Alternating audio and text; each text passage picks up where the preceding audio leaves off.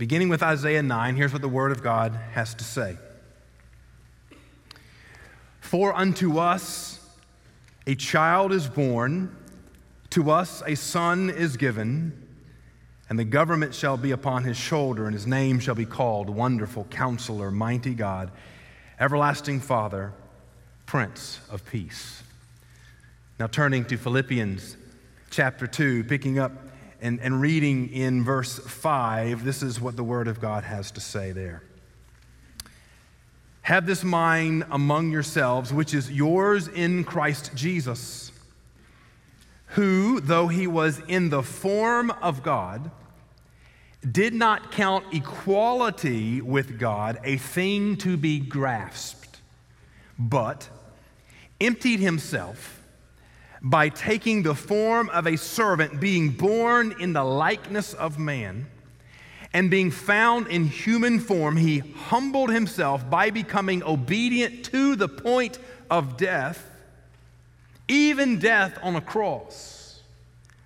Therefore God has highly exalted him and bestowed on him the name that is above every name, so that at the name of Jesus every knee should bow, in heaven and on earth and under the earth, and every tongue confess that Jesus Christ is Lord, to the glory of God the Father. Isaiah chapter 9, verse 6 is likely for most of you a familiar passage, whether or not you necessarily knew the reference of it. When I began to read it, you probably recognized it. It's probably a verse that you could quote by memory. It's a verse that we often read during Advent season.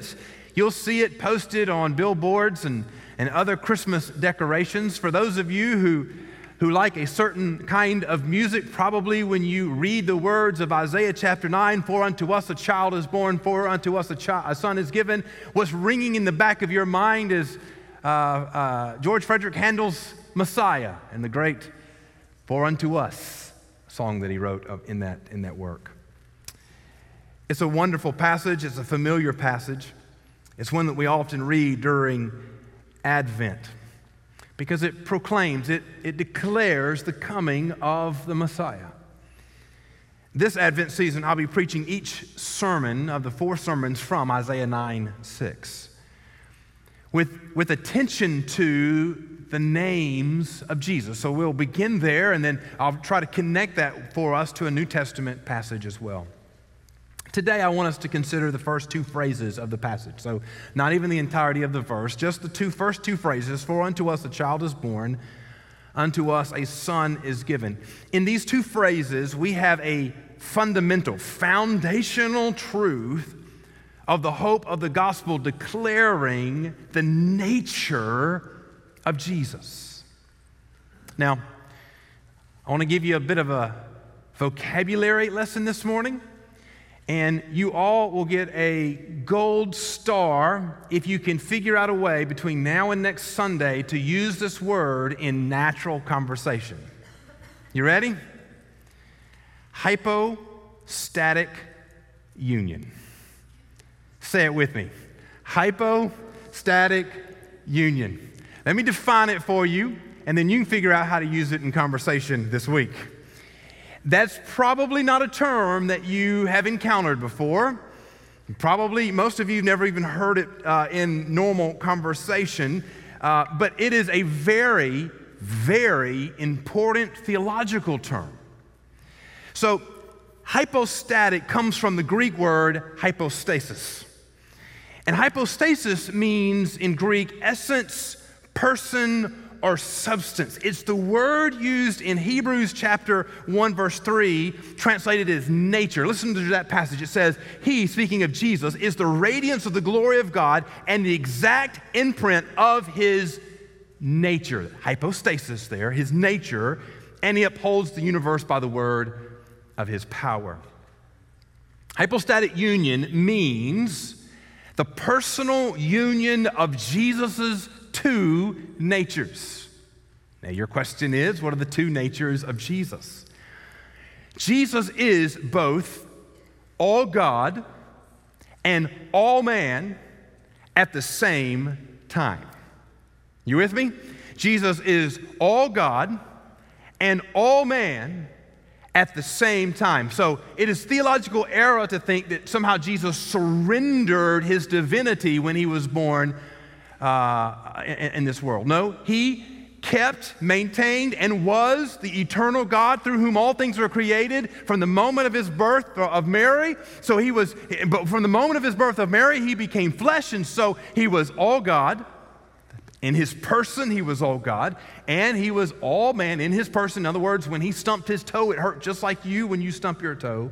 When he got hungry, he got hungry. When he got thirsty, he got thirsty. He needed sleep because he was all God and all man. And the way we describe those two personal natures of Jesus is the term hypostatic union.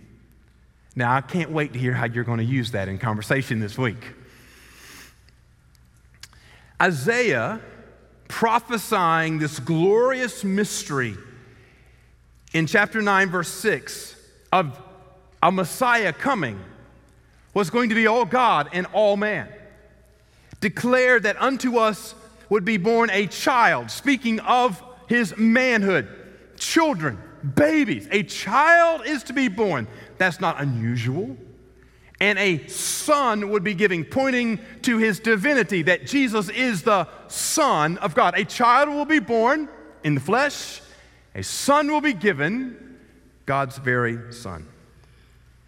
The Gospel of Matthew tells us that God sent an angel to Joseph to tell him that his betrothed bride, Mary, had conceived and was going to bear a child, but that she had conceived by the Holy Spirit,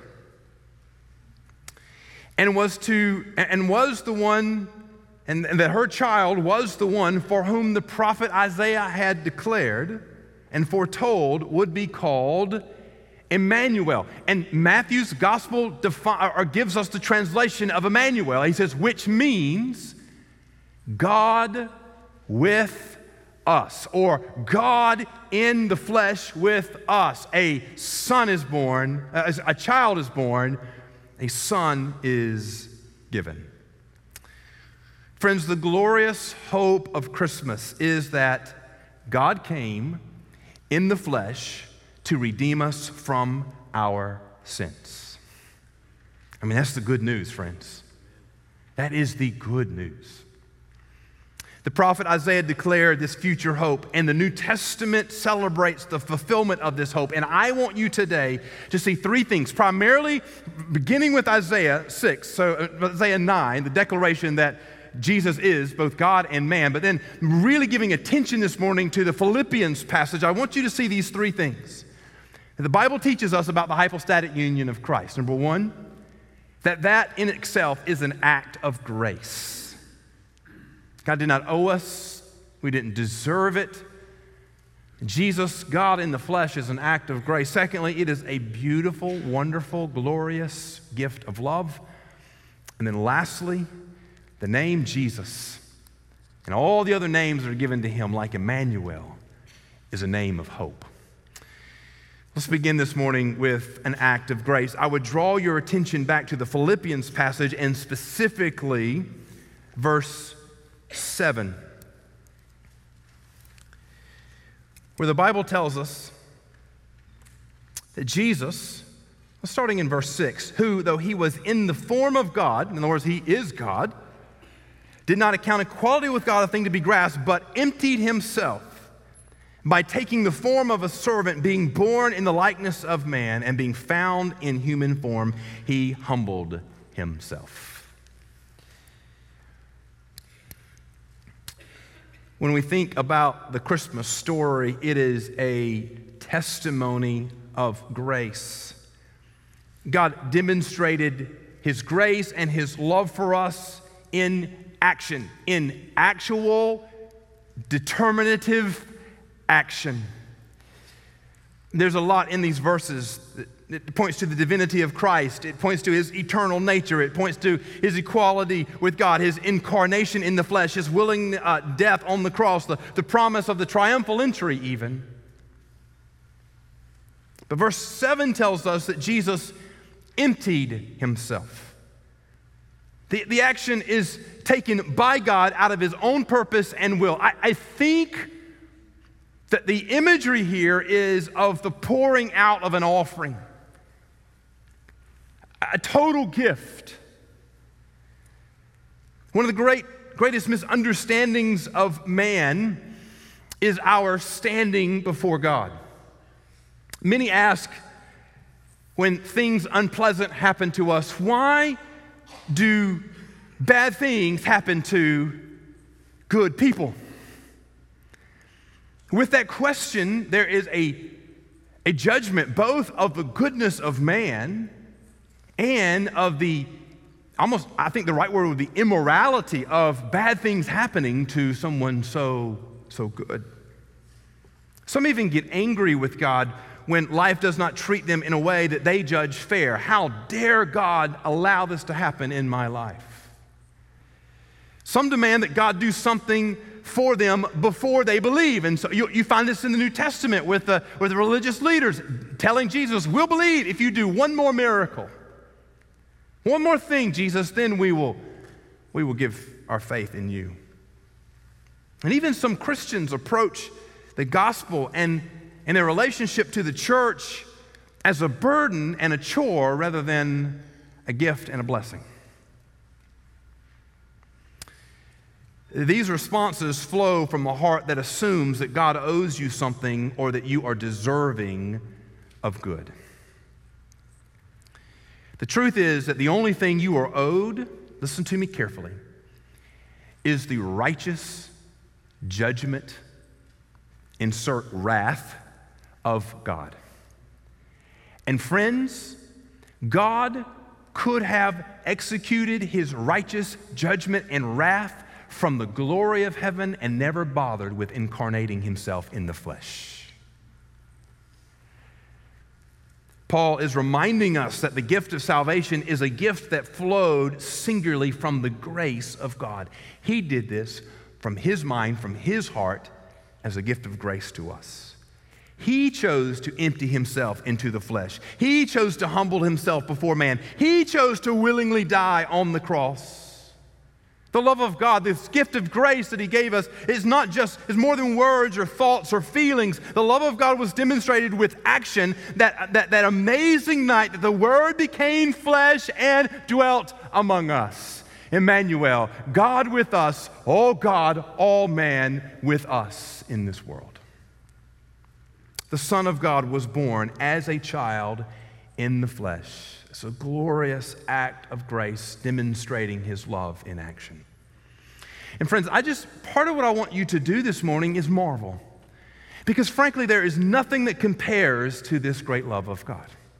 Nothing. Often when we try to explain something, we try to find something to compare it to. So this is like this, or this is an example of that, but this only works with comparable things. What compares to God stepping out of the glory of heaven into earth? There's nothing that compares to that. There's no one-to-one comparison. Anything we try to analogate that with on this side of heaven falls woefully short. There is no comparison to the love of God. The love of God is unlike anything ever known. The testimony of Christmas, friends, is by its very nature overwhelming. One of the dangers that we experience is that when we are familiar with something, it becomes common. So, of course, Jesus was born to Mary, and he was laid in a manger. That seems normative to us. He spent his first night in this world in the stall built for animals. His family had to flee persecution in the early days of his life. But those stories are familiar and common to us. We don't think anything about them. We portray them during Christmas. We tell them, we read them, we remember them. But brothers and sisters, listen to me. It is a story that is miraculous and mysterious all at the same time, that God would do that for you and me.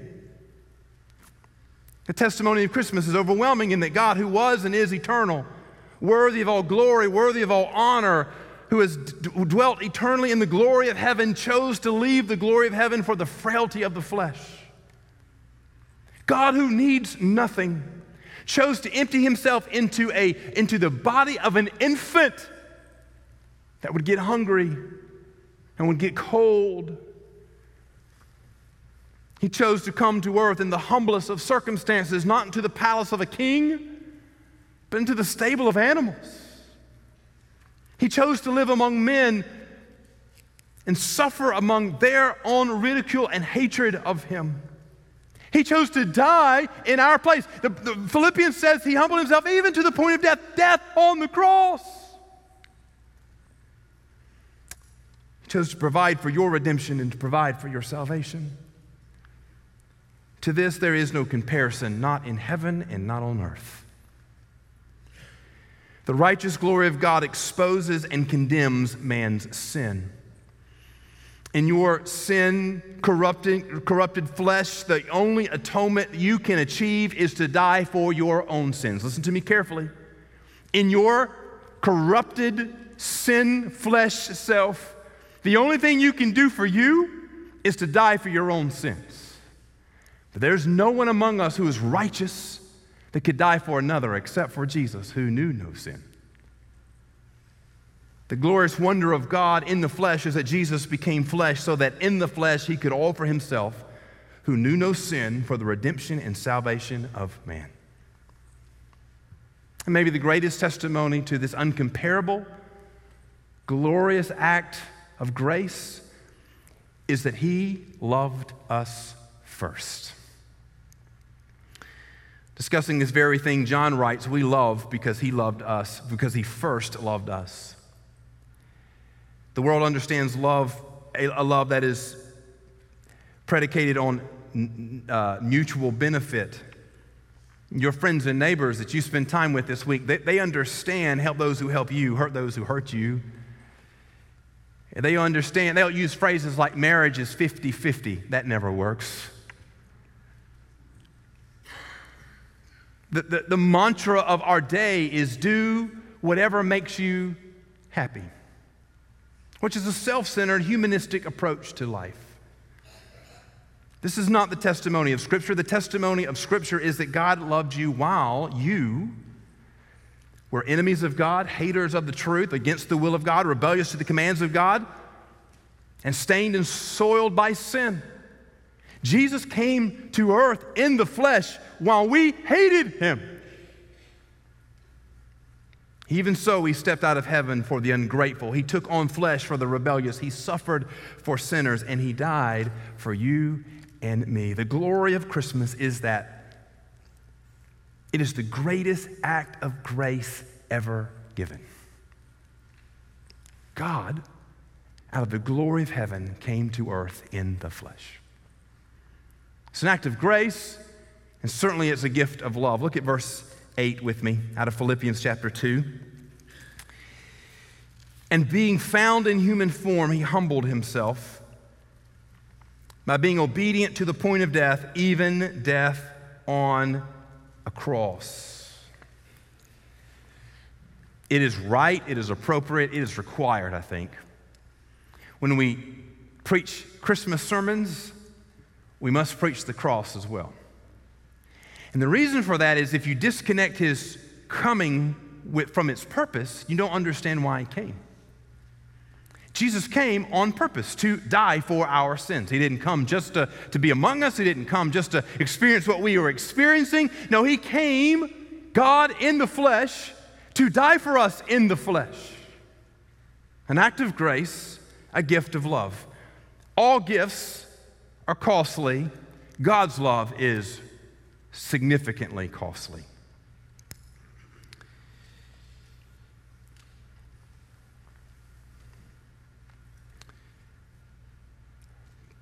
Parents, this morning, you understand this principle that love costs you something. You love your children. You'd give anything for your children. You deny yourselves for your children. Those of you who have young children, if I just give you permission, you might just lay down on that couch, on that pew and take a nap for a little bit. You've denied yourself sleep. You've denied your own self food. I remember going to restaurants and feeding the children, and by the time our food came, they were ready to go, and we were all miserable. And even though parents do all these things and more willingly, happily, maybe not happily, willingly, because they love their children, every parent here today would also acknowledge that there is a great cost to love. There's a cost to loving your children. There's a cost to loving your spouse. Whatever you love will cost you.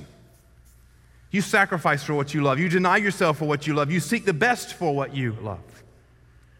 And we recognize that the cost that Jesus paid on the cross, but friends, I want to make the case this morning. Yes, there is the greatest cost was paid on the cross, but there's also a cost at the manger as well. God, who created all things, humbled himself in the flesh as an infant who could not at that moment in the flesh feed himself. God says in other places in Scripture, I don't need you to serve me. And yet he humbled himself into the flesh of an infant who didn't even have at birth the strength to hold up his own head. God, who is worthy to receive all the glory and worship of all heaven and creation, humbled himself in the flesh as an infant who was laid in the straw of an animal's feeding trough in a drafty barn. There's certainly the cost at the cross, but there was also cost at the manger too. Both the manger and the cross were costly choices motivated out of the great, abundant love of God. Love is costly. And frankly, friends, the extravagance of God's love is unfathomable. One of the realities of our modern world is that we calculate the cost of almost everything. A simple Google search can give you someone's calculations of how much wars cost, how much proposed legislation might cost, the productivity loss or gain of something. Economists are always calculating the cost of everything. But there's no way to understand the greatness and the cost of God's love. How can the created understand the cost of eternal God taking the form of flesh? How can the sinful understand the cost of the perfect one suffering ridicule and judgment of sinful man? This is why we never get tired of telling the story of Christmas. It overwhelms us every time. Whether you're 4 or 84, the testimony of Christmas is precious because it's the testimony that Jesus came to die for you, that he did this out of love for you, that he did this for your redemption. That's why the hymn writer wrote these words, I stand amazed in the presence of Jesus the Nazarene and wonder how he could love me, a sinner condemned unclean. Oh, how marvelous, oh, how wonderful, and my song shall ever be, oh, how marvelous, oh, how wonderful is my Savior's love for me. Friends, Jesus willingly endured the cross. He willingly gave himself for you. To understand the death of Jesus on the cross, you must first understand the manger. Jesus did not go to the cross by chance. He went to the cross on purpose. And we're able to say that because he also was born, not by chance, but by purpose. He was not captured by men, he came to man. The testimony of Christmas is that Jesus, according to his own will and his own choice, came to us. He willingly gave up the glory of heaven to come to earth. He willingly came to live in the flesh among us. He willingly came to suffer ridicule and abuse. He willingly came on purpose to die on the cross. Philippians 2 connects those two things. He emptied himself that he might die for you and me. He chose to empty himself. He chose to humble himself. At any point, he could have asserted his right to worship, to honor, and glory. Do you understand? Because he's all God and all man, at any point in his life ministry here, he could have called down all the glory of heaven, consumed the earth with fire, and gone back to the glory of heaven. And yet he didn't. Because he came with purpose, on purpose, to die for you and me.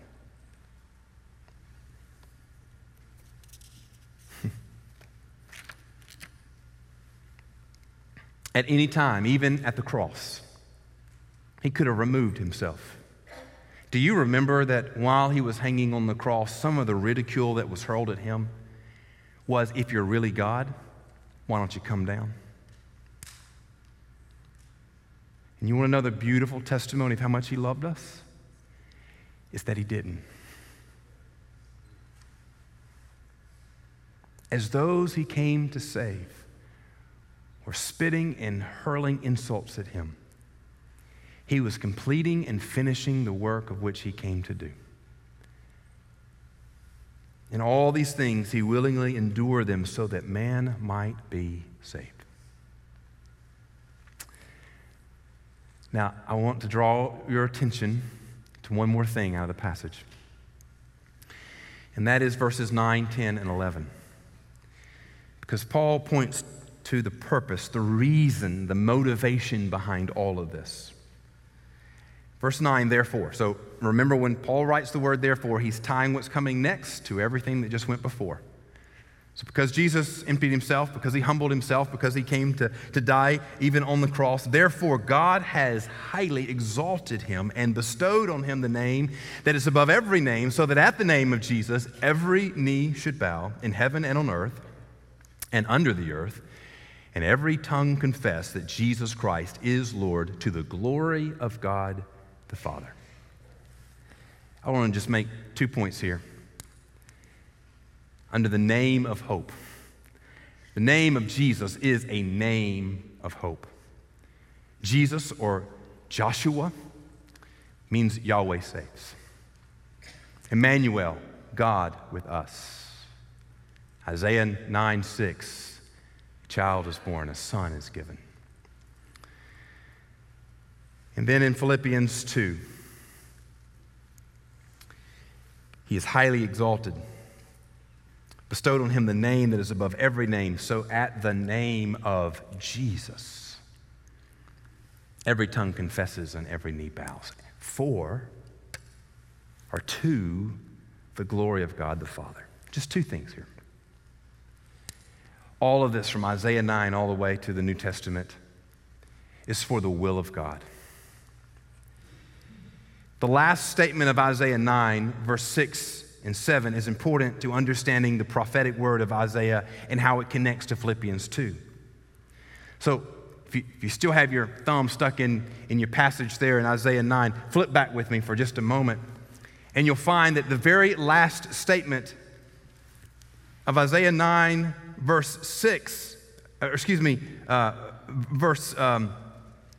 verse 7, the last statement of verse 7 is, so verse 7, it says, of the increase of his government of peace, there will be no end on the throne of David, and over his kingdom to establish it and uphold it with justice and with righteousness from this time forth and forevermore. Period. And then there's one more statement. And it says, the zeal of the Lord of hosts will do this. In other words, the prophet is declaring that the power of God, the desire of God, the will of God, the pleasure of God will accomplish the prophetic declaration of God, that a child will be born and a son will be given, that the government will rest upon his shoulders, that the government of his government will have no end and never cease to increase. Now, the hope of the Messiah is not a hope in the power or work of man. That's the big point here. When Isaiah declared that a child was to be born and a son was to be given, and all the other things that came with that promise, he said, the zeal of the Lord of hosts will accomplish this. This is not something that comes about by the will or the power of man. This is coming about by the power and the will and the declaration of God of all of eternity.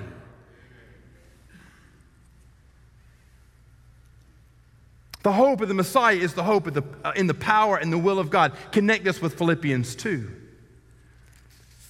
where because he has emptied himself, humbled himself even to death on the cross, what does God say? He says, because of this, he has highly exalted him and bestowed upon him the name above every other name. In other words, God has provided for your salvation. The hope of Christmas, the testimony of of the resurrection, the death, burial, and resurrection of Jesus, all of those are pointing to the power of God, providing for your salvation. God has provided for your redemption. God did this according to His will, His desire, His pleasure, His purpose.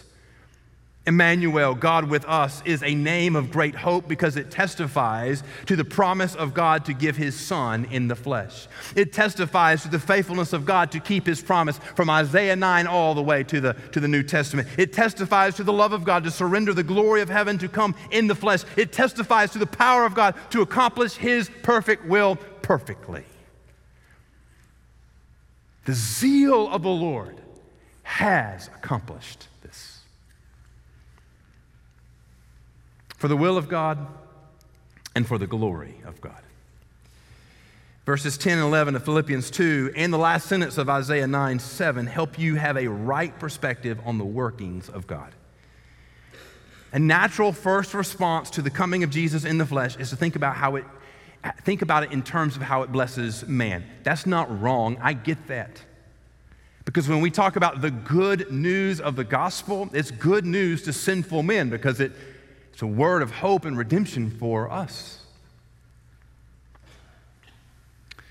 Jesus, Immanuel, God in the flesh, is indeed an overwhelming, wonderful blessing to sinful men. This is certainly worthy of celebrating and rejoicing.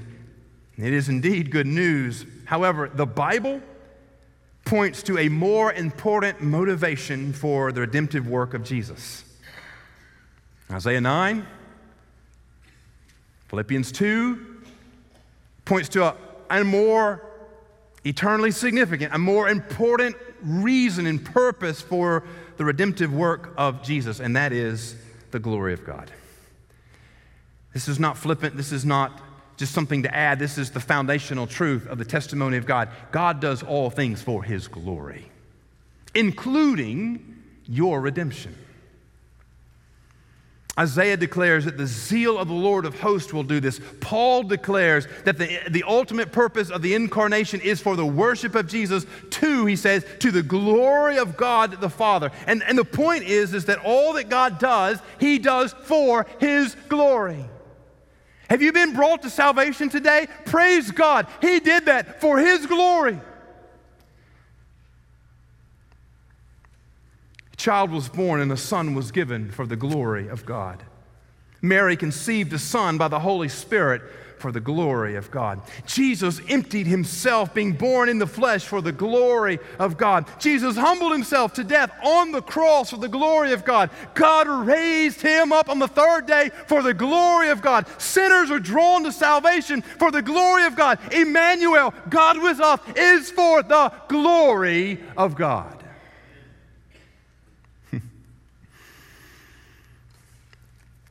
I've already said that any worldly analogy falls terribly short. So how do you end a sermon about the hypostatic union of Jesus? James V, or the fifth, was king of Scotland from 1513 to his death in 1543.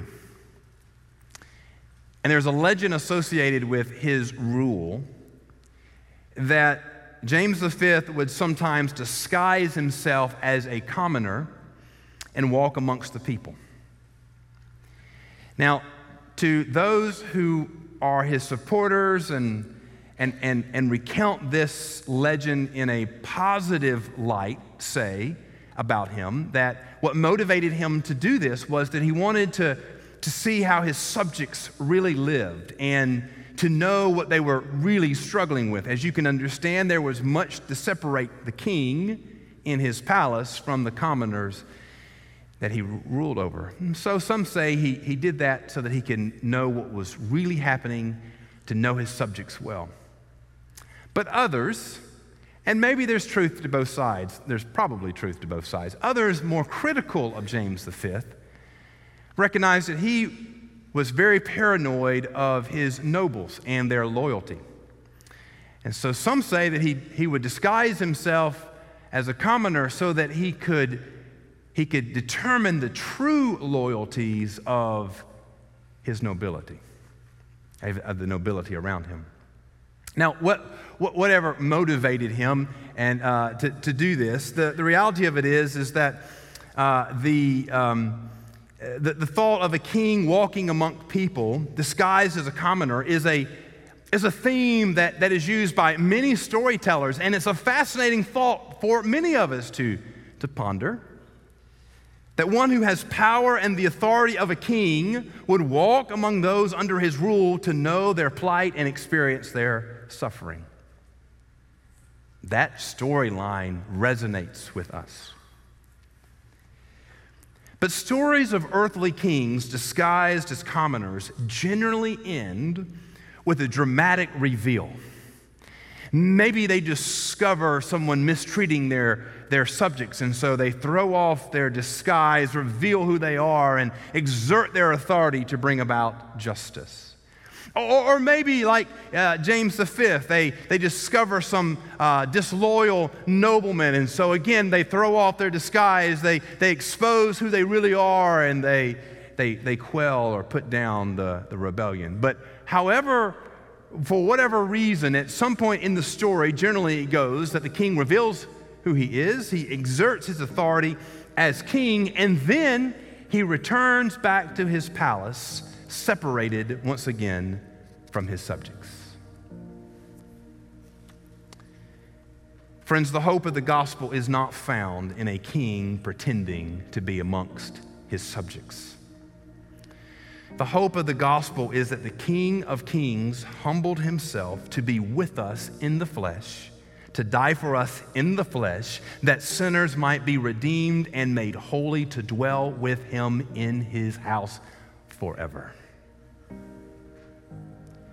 The King of Kings humbled himself to the King of men. The King, God of all of eternity, subjected himself to the weakness and frailty of flesh. The one who is, through whom all things were created, the eternal God who created all things in heaven and earth, humbled himself even to the point of death on the cross. Jesus came in the flesh, all God, all man, to die for man's sin, that the redeemed may dwell with him forever and ever and ever in his presence. To us a child was born, and a son was given, who was called Immanuel, God with us. That, my friends, is a glorious hope.